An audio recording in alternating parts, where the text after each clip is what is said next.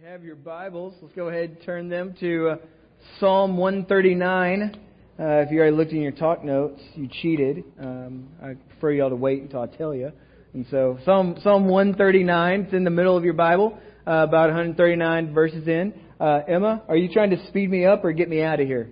One of those two? All right. So we are spending some weeks in the book of Psalms, and I think what we're trying to do is allow these words to shape how we think and how we feel just toward God. And so we started a couple weeks ago in Psalm number 1, where we were wrestling with the difference between having an actual delight in God versus following Him in some sort of religious obligation. That the fact that He saved you, that you say, well, I guess I got to be on His team now. But rather that when we delight in Him, we find some trust being established, we find our faith growing, and we start to begin to understand why certain things happen the way that they do. And then we walked through Psalm 117 during a communion service. Well, the psalmist reminds us that we should enthusiastically celebrate God for His steadfast love that is with us, and that His faithfulness endures forever. And then 2 weeks ago, we arrived in Psalm 24 while we kind of listened to David's heart as he ponders the ownership and the holiness of God. And that leads him to ask a very simple question, that if God is so holy, who could walk into His presence? Who has the right to stand before Him? Who can ascend the holy hill of the Lord, as he says? And what we found out is we get to celebrate that psalm on the other side of the cross, where David was looking towards Him. We get to celebrate it in Jesus, that as He says, lift up, O gates, that we get to walk into the presence of God in the wake of King Jesus. That because of what Christ has done for us, we get to walk into the throne room of God without fear, without trepidation, because we have access and intimacy with Him. And so, while I was at summer camp, canoeing and fishing and all that, I didn't do any fishing because I don't fish. I don't know why I said that. But while I was at summer camp, in the evenings, Keith, who finished off our session last week, he taught in the evenings, and I had the privilege of getting to teach the kids in the mornings, which I love to do. It's a part that I think every year Keith kind of wants me not to do it, but I refuse to, because it's the only time of the year I really get to teach our kids, our merge kids, and I love it. I love getting to spend time with them. I want them to understand that I'm not just their parents' pastor, that I'm theirs, that I am for them. And so we were talking about God's incredible love for us, and it drew me to this Psalm 139. And while I was teaching it, I felt God saying, "Hey, adults need to hear this as well." And so here's what we're doing: is I'm going to share with you essentially what I shared with them. And so we're going to walk through this together, and I think it's so beneficial. It's good for my heart. And my prayer is that it's good for yours. And so let's pray, and then we'll get into it. Father, we come to You, and we are so very thankful that we can come to You just as we are. And we are so very thankful that You don't love us just enough to leave us there. And I pray as we get to, for some of us, as we get to celebrate Psalm 139, that we would be able to make much of Your Son because of that. And I pray for those of us here who are going to wrestle with Psalm 139, that we would be very mindful of Your compassion for us and Your care for us. We thank You. It's in Jesus' name we pray.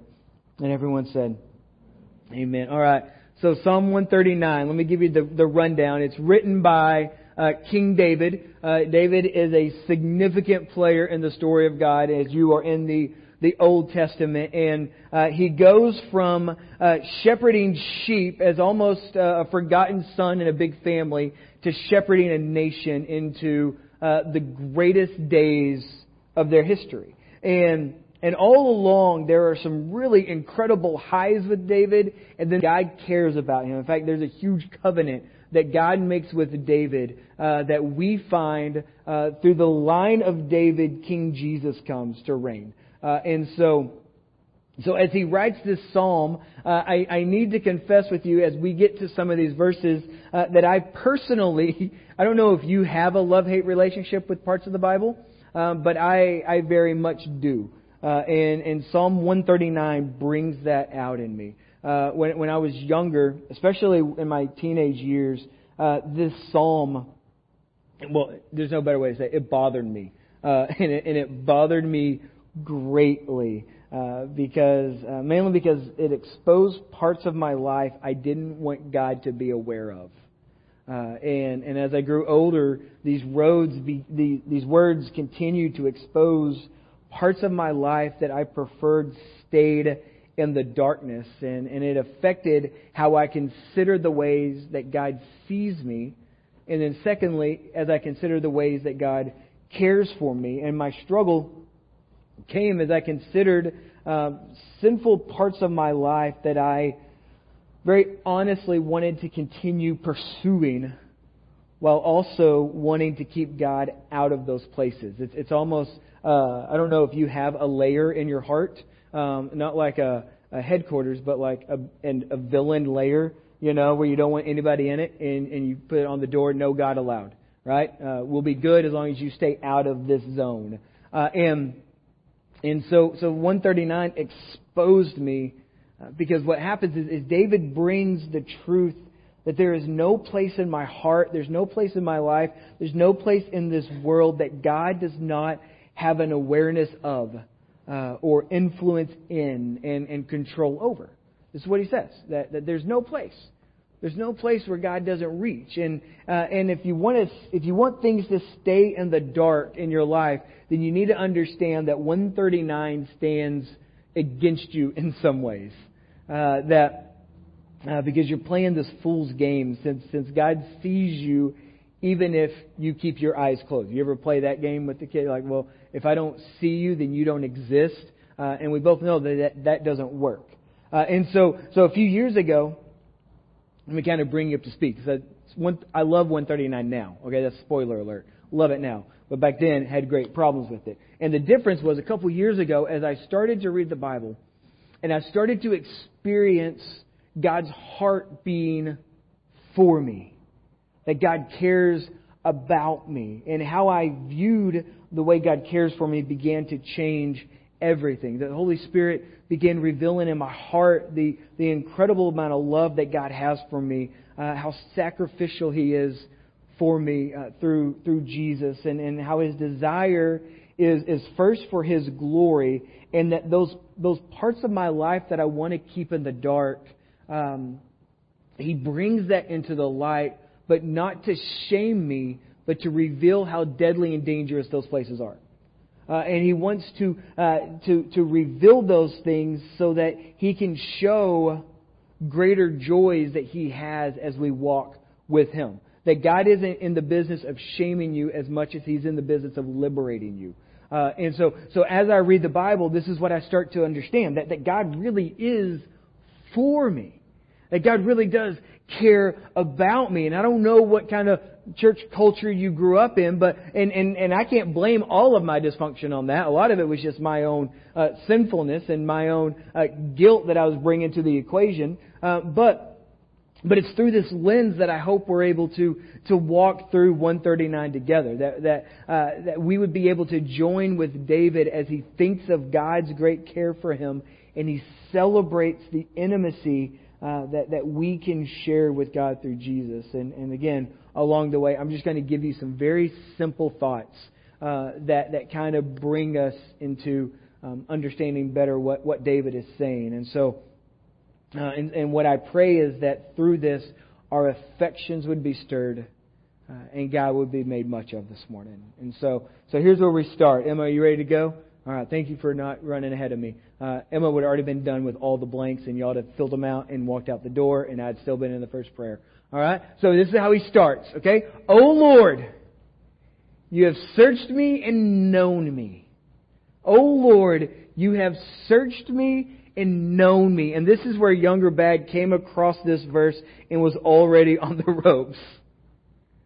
Because the way I read it was, O Lord.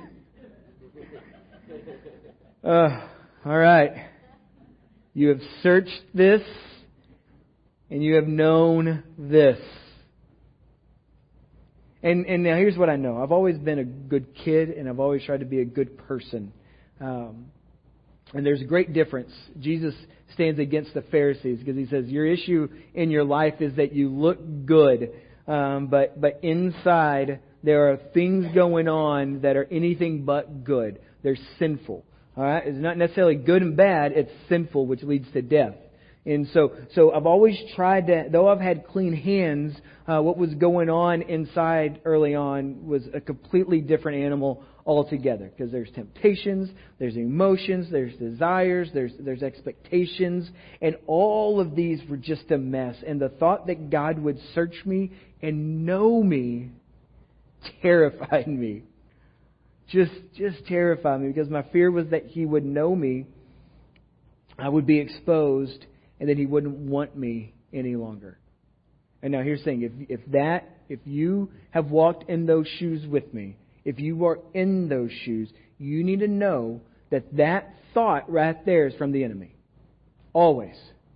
Because God is always for you. God is always with you. And so my fear was that He would know that and He would not want me. And I read these words and I never paid attention to the punctuation. What's there? Any of you English teachers, what is that? What do we call that? Cindy, you whisper it as if you were wrong, but yet, exclamation point. And now here's the thing, as I've read it growing up early on, this is where I was. I didn't have an exclamation point. I slid in that emoji of the scared face, right? Like, you know me. You searched me and you know I'm exposed, I'm found out. But that's not what David does here, is it? No, he puts in this exclamation point, which brings to the table excitement. It brings this notion that God knows me. In fact, so this brings us the posture. He considers how God has searched him and known him, and his punctuation leads him toward adoration. And this is the first thing you can write down in your talk notes, that God knows me. God knows me. And like the other Psalms that we've been kind of walking down, verse 1 kind of lays a foundation for the rest of what follows.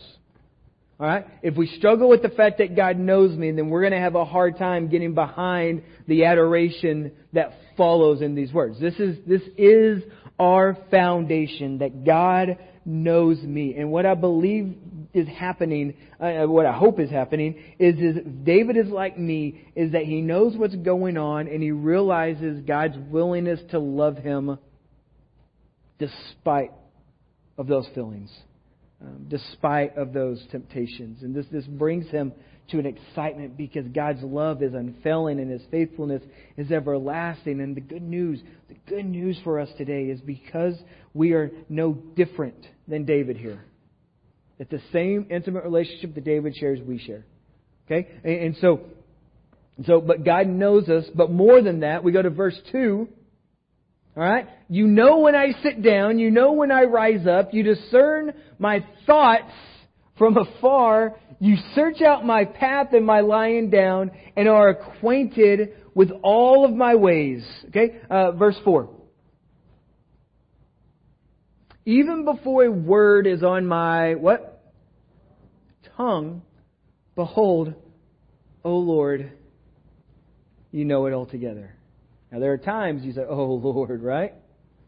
Even before a word is on my tongue, you know it altogether. And here's what we write down, is that verses 2 through 4 tell us that God knows me better than I know myself. God knows me better than I word. Have you ever had a word that escaped your mouth? All right? Maybe you didn't mean to say it, or at least you didn't mean for it to be heard. Have you ever been surprised about a word that came out of your mouth? Like, where'd that come from? Who said that? Oh, it was me. Yeah.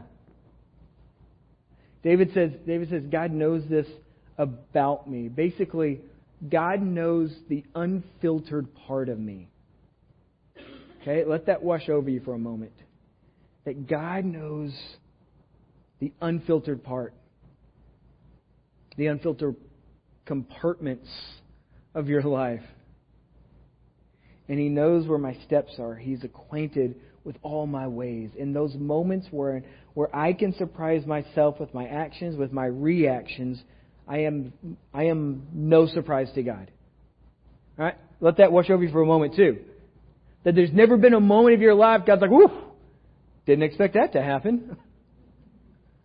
That He knows this about you. He's your constant source of refuge. He knows it altogether. And then we get to verse number 5. You hem me in behind and before, and you lay your hand upon me. Verse 6, such knowledge is too wonderful for me. It is high. I can't, it's out of my reach. That's how incredible this knowledge is. It's too wonderful. I can't get to it. And so here's what we write down. That God not only knows me, He's near to me. He is near to me. One of the greatest promises we hear from God in the Bible, established through His covenant that He makes with us through Christ, is that He will never leave you. He will never forsake you. He will never walk away from you. And David says, you hem me in. And this is not a gentle word, by the way. That this isn't like, hey God, you tuck me in real nicely at the end of the night and you put the sheets underneath me just the way I like it, so I'm as snug as a bug in a rug, right? No, this word that he uses, it's a Hebrew word. It's called tesur. That's not the way you pronounce it, but that's the way we do it in Azle. T-S-U-R, all right? And it means to besiege. It means, and so David looks at me and says, you're all over me. He says, you are all over me. That He lays His hand upon you. And so as we read that, okay, the way, depending on your perspective of God, will determine how you experience this verse. You lay your hand upon me. Alan, come here. Yeah, sorry, bud. You're the closest. I know you were trying to warm up because you're underneath the fan of doom, apparently. But, hey, can I borrow you for a morning? No. All right, too bad. So just stand here. Don't move. All right? Don't make me regret this decision. All right? Right now, I'm leaning toward regret. So if you're a parent, I think you know the difference in how you lay your hand on your child, right? That there are moments, right, where you put right here and it looks like you're giving him a nice massage, right? But really, you're letting him know, I'm in control of this moment, right? And if I want us to go over here, we're going to go over here. And then if I decide we're going to go over here, and all you think is, oh, what a loving moment, right? Between, oh my God, I just love this kid so much, right? Right? So there's that. And so if God is controlling to you, right? If God is mad at you, you get to a verse like this, you lay your hand upon me, and sometimes you feel it's like this. Okay? But David's excited, isn't he? David's wrapped up in this thought that God knows him, that there's such knowledge, it's too wonderful, I can't attain it. He says, you lay your hand upon me. And now, what happens? What's the difference between this and this? All right. Alan's not as tense anymore. Right? Because a moment ago, Alan's like, I don't know what's happening here. But now we're here. And there's trust that gets established. There's intimacy that gets established. There's hearts being shared here. When we get to God, you laid your hand upon me. And when we read the God of the Bible, we see this is how He cares for us as a father does a son. That fathers want the best for them. Except for yours. He barely likes you. And so there's a big difference in, thank you, Alan, Go put your arms inside your shirt again. So how we depending on how you view God depends on how we read verses like that. You lay your hand on me. You put your hand on me. And it's a big difference. And my feeling is that though David feels God is all over him, his hand here is a welcomed experience because it leaves David in a sense of wonder. It's too much. My prayer for us is that we would experience a relationship with God in such an intimate way that we get to this point where we say, I don't know if I can take any more of this. It's so incredible. It's so deep. It's so rich. And so David says, you besiege me. And then he ponders a powerful question in verse 7. He says, where shall I go from your spirit? Or where shall I flee from your presence? If I ascend to heaven, you are there. If I make my bed in Sheol, you are there, which is essentially hell. If I take the wings of the morning, which is a really lame name for a band, right? We're Wings of the Morning. They only play covers of like 80s Christian rock, and it's all like Petra all the time. And if you know who Petra is, you are welcome for that one. If I take the wings of the morning and I dwell in the uttermost parts of the sea, don't move, Emma. I said don't move. All right, there we go. We practiced this like at 4:30 this morning. I'm just joking. Even there, and then he's going to say something about the nearness of God. Okay, so I want you to pay attention. And so he says this. Now go. Even there, your hand shall lead me, and your right hand shall hold me. Okay, so David's not fighting God here. David is so thrilled that there's not a place. There's not a place. Here's what you write down. God holds me and leads me wherever I am. That there is no place God's love doesn't reach. There is no place. There is no place He can't change instantly. There's no place He doesn't see affliction and oppression that He isn't willing to provide rescue in. There's no place. And when we can learn to trust that where He is leading, we will be able to walk in step with Him into those deep places we feel we're trapped in. And that will be led toward some wide open fields where freedom is most definitely experienced. Verse 11 says this. If I say, surely the darkness shall cover me, and the light about me be night, even the darkness is not dark to who? You. Even the darkness is not dark to you. The night is bright as the day, for darkness is as light to you. So here's what we need to know about these two verses, is that God is close to me when life is hard. And right in that moment, as you heard those words, you say, I don't know. I don't know, because if He's close to me when life is hard, then clearly things would have played out differently. Clearly in my suffering, He would have responded differently.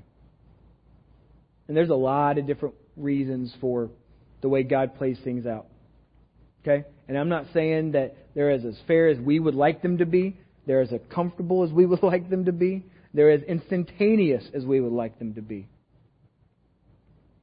Have you ever had a long night? Maybe not just a long night, but a long season, a moment where you say, I think I'm going to die. I don't see how we get out of this. And I think partly that's the testing ground of your faith.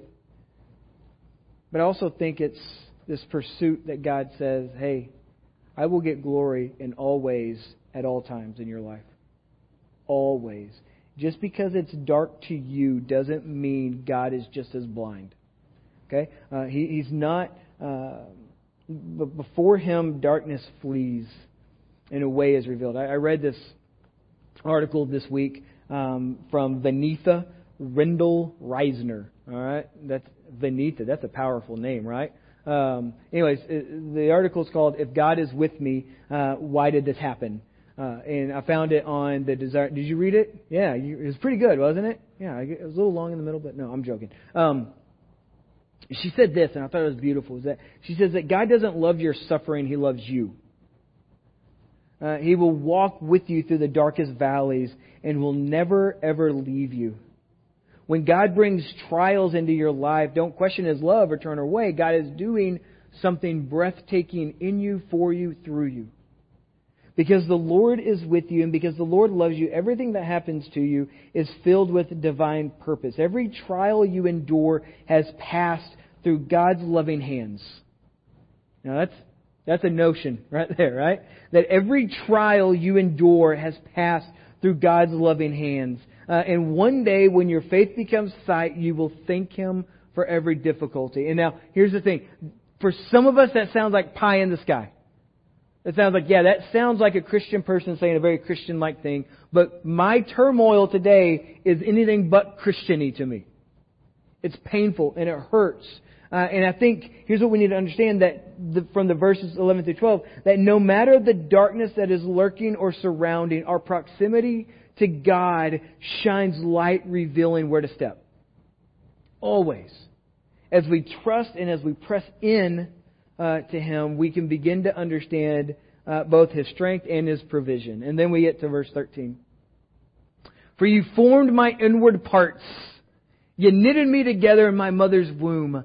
I praise you, for I am fearfully and I'm wonderfully made. Wonderful are your works. My soul, not just my brain, but my soul knows it very well. My frame was not hidden from you when I was being made in secret, intricately woven in the depths of the earth. Verse 16, your eyes saw my unformed substance.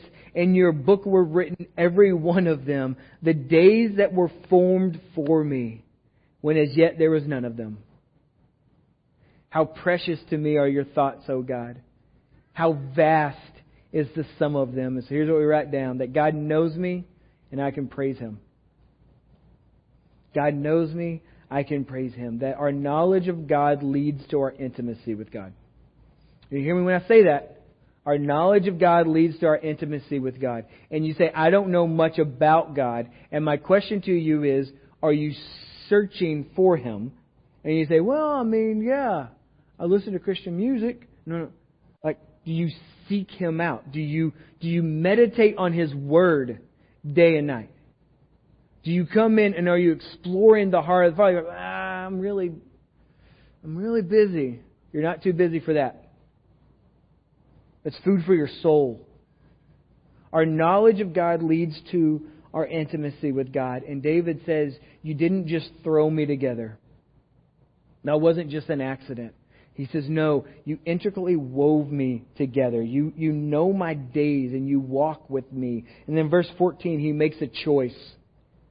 As he considers the movement of God in his life, he makes a choice and he says, I praise you. And understand that the choice of praise is exactly that. It's a choice. It's a choice. At times that choice can be a fight from circumstances and it can be more difficult. And that's fair. I hear you. There's some days I know you come here very reluctantly.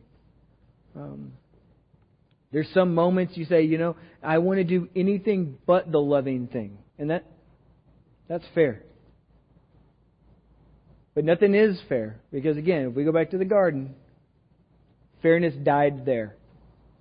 Because what we deserve is death. And yet God loves us through that. And other times the choice can be much easier. These days for me, it's easy to praise God. I love when we're gathered together and we get to praise God together. I love when we serve together because we get to praise God together. I love when we get to join together in Merge groups because I get to see what God is doing here at Merge, and that's a beautiful and it's a powerful thing. And now, granted, not all circumstances of life will propel you into praise. Okay, for every wonderful are your works, my soul knows it very well. David will almost equally, come in the Psalms and say, hey, what's going on? Like, these people are coming to kill me. Where are you? Why am I so depressed right now? Why is my soul downcast? Okay, so David is he's very even kilter about that. Okay, but the choice found in 139 verse 14 is helpful to us because as we consider the immense power of God to put us together, to know us while we're in the womb, to love us, we realize that we are always one choice away from giving God the praise He deserves. Then we get to 17 and 18, and we're not going all the way through. Some of you are like, oh my gosh, we still have a lot. We're stopping at 18, all right? Because it's time. All right, so we get to 17 and 18. I love what David says here. How precious to me are your thoughts, O God. How vast is the sum of them. If I would count them, they are more than the sand. Then he says this, I awake, and I'm still with you. Have you ever had a dream that you woke up too early from, and you're like, oh, I want to go back to that dream, right? And so you're like, all right, I'm going to try to go back to sleep. Maybe I'll fall back into that dream. Right? Have you ever had a dream like that? And David says this is our relationship. Like I wake up and it's still there. I get to do this again with you. Every moment I get to spend with you. You ever been on a date like that you didn't want to end? Right? You're like, let's just live in this moment. You ever been on an adventure or a vacation and you're like, oh, got to go back. But you're like, no, I want to live here for the rest of my life because I think I could live on a resort for the rest of my life and have people fix my food and my bedroom and stuff. That's fine. I'll make some adjustments, like talking to people in my family. But, not that I've thought about living at a resort very often. But David says, this isn't a dream. He's like, when I wake up, you're still here.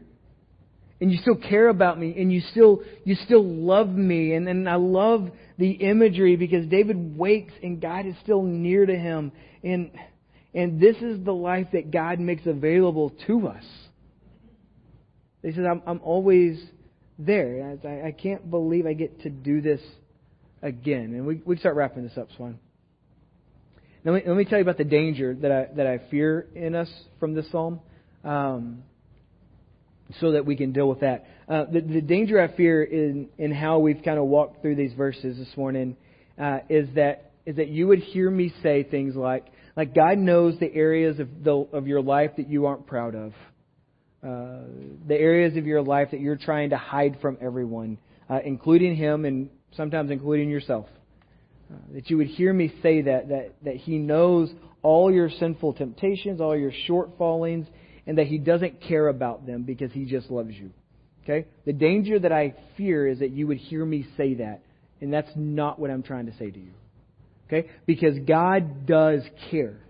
That His wrath burns against sin. His judgment falls against sin. That He does love you, but He loves you too much to leave you in tolerating sin in your heart. Okay? I want to make that perfectly clear. I think this is in part why when we get to the end of this psalm that David will say things like, search me out. Continue searching me. See if there is a grievous way in me. Lead me into the way of everlasting. That there are things in your life, okay? Hear me when I say this. There are things in your life that God is telling you to stop doing. And there are things in your life that God is telling you, hey, you need to begin putting these things into practice. That is very much true. Some of those things are universal for the whole church, and some of those things are very specific for you. Okay, are you with me on that? Does that make sense? Okay, I want to make sure I'm very clear about that. And my prayer is that you would have a desire to hear the Holy Spirit speak to you about those things. And then secondly, you would have the courage to walk in them. Okay? And so this psalm has changed my life. It really has. It's changed form over the years. Very, very clearly has changed form. It's not changed theology, but it has changed the way I wear these words. Because if I'm trying to hide from God, some of these words will take the form of complaints. Where can I go? Where can I go from your Spirit? Where can I go that you're not going to be? Because that's where I want to be right now. I just want to be away from you. And that very clearly isn't the intention. But that's the way I've worn these words. Tell me the place I can go hide, and I'll hide. And if I'm trying to wear it that way, this comes off as complaints. And they're like the big brother that's being annoyed by the little brother who's following him around. He's like, just stop following me. Maybe you've told God this. Hey, I know what I'm doing. Stop following me around. Stop telling me that that's a bad idea. I don't care. You ever been in that? And if you have, you're not alone. You're not alone. First of all, we are all just as jacked up as you are. And the God is just as near. And He loves you too much to let you stay there. Hear me? He loves you too much to let you stay there. He says, you say, hey, I'm gone. I just want you to leave me alone. He's like, no. Because where you are going is going to kill you. That's where it leads you, death. Like, no, it's going to be fun. And then it will kill you. But if my desire is to know God in deeper ways, to cherish Him with my whole life, then these thoughts are a reminder to me. They remind me of God's great power, of His great desire to seek out His glory, to help me see His involvement in every season of my life, since He works all things toward the glory of His name. And since He's promised me His presence in the circumstances and the seasons of my life. That I get a front row seat in seeing Him do what He does best. I get a front row seat of seeing Him be a perfect, holy, loving, unbeatable Heavenly Father. This is where David's leading us. And he's saying, hey, just follow me in that. Follow me into these incredible truths that God has. He knows you. He knows you better than anybody else. And He loves you. Our desire this week is to love God by. Please stand with me. As we wrap up, let me make a couple things available. If you need prayer this morning, we want to pray with you. Macady and Mark, they'll be toward the back. They love to walk with you through some things. If maybe you've never given your heart to Jesus, you say, this is where my disconnect is. Today would be a great day to take that next step. I love you guys. Let's pray. Father, we thank you that you love us. We thank you that you care for us. And we thank you that you know us. It's in Jesus' name. Amen.